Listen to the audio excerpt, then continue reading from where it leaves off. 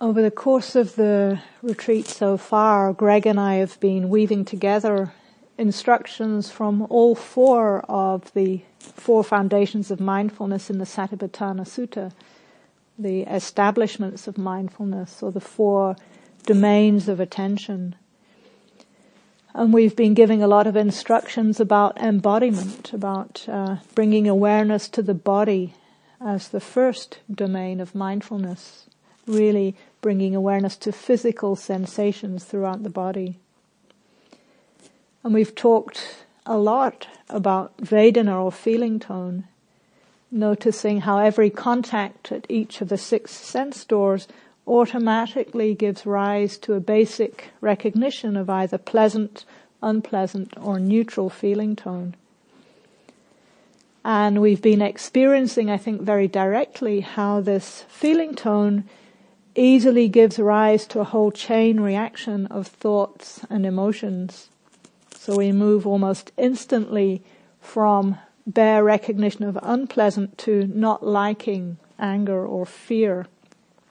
From recognition of pleasant to liking and wanting, greed, compulsion. And from not recognizing neutral feeling tone to disconnecting from experience and not really knowing what's going on. So we might see then that Vedana is a kind of a bridge between the body and the mind. It's the foundation stone that all of our mental reactions are built on. So the third domain of attention is the mind itself. And as Greg laid out last night, here we're instructed to simply be aware of different qualities in the mind. For example, the presence or absence of greed, hatred and ignorance. Or to simply know whether the mind is distracted or undistracted, stable.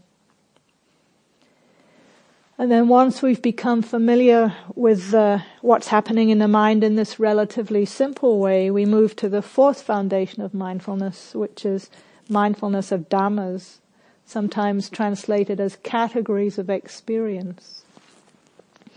And this is where we find so many of the numbered lists in the Buddha's teachings. For example, the 5 hindrances that we've spoken a little about and the 7 factors of awakening. We'll be talking more about this fourth foundation of mindfulness later on in the retreat. So for now, I just wanted to emphasize that although we have this very structured way of dividing up experience, this is really just for teaching purposes. It's not that we're supposed to move through them in some kind of linear sequence and perhaps having the tendency to think of, well, mindfulness of the body is the first foundation, so that must be like mindfulness 101, and then we go through 201 and 301, and mindfulness of dhammas is somehow the PhD. It's not a curriculum like that. In actual practice, all of us are already exploring all of these domains quite naturally. And in reality, it's not actually possible, even very useful, to say, okay, now I'm just going to do mindfulness of the body, or I'm just going to do mindfulness of the mind. Because as we've been seeing, each of these different areas interact and affect each other to create the complexity of our day-to-day experience of being in the world. And having said that, because our experience usually does feel to be so complex, so complicated, what the Buddha is offering with these 4 different lenses, in a way, lenses of looking at our experience, we can understand it as a kind of way of deconstructing what's happening so that we can see its component parts. So I sometimes think of vipassana or insight as being a technique of divide and conquer, when we can see the sequence of how we're creating that complexity. Each of the components by itself is a little bit more manageable. So for example, when we can just recognize, oh, it's unpleasant feeling tone. Sometimes just that recognition of the feeling tone can stop the tendency to proliferate in its tracks. So I'd like to explore some of that in a guided meditation in a few minutes, and we'll be working with the posture of standing. So as you know, the Buddha offered 4 different meditation postures: sitting, standing, walking, and reclining.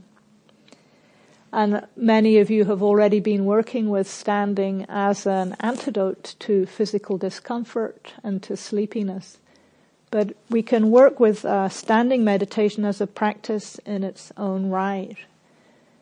And it can be very helpful to notice an aspect of mind that we haven't talked about so much so far. And that's the factor of intention, of volition. So as our mindfulness becomes more and more refined, we can start to notice that every action of body, of speech, and even of mind often is preceded by a moment of intentionality, a pulse of about to. So for example, when we're walking and standing, we might notice in the standing, we're standing, and then we might feel this little pulse of gathering energy or momentum to take that first step. And this factor of intention is a very powerful thing to pay attention to, because it has huge implications not only in our formal practice but in daily life. Many of you are familiar with a famous quote by Viktor Frankl, the psychiatrist and Holocaust survivor, where he says, "Between stimulus and response, there is a space. In that space is our power to choose our response. And in our response lies our growth and our freedom." So this capacity to bring awareness to intention can take us out of our habitual knee-jerk responses. And because it gives us a choice, it has direct connection to freedom. So in this next meditation session, I'll be giving some instructions about exploring the mental factor of intention, and it'll be woven into some reminders about each of the 4 foundations of mindfulness. So what I'll be inviting us to do is to begin by standing. And we won't do it just yet. I'll describe the whole thing, and then it's not going to be that complicated.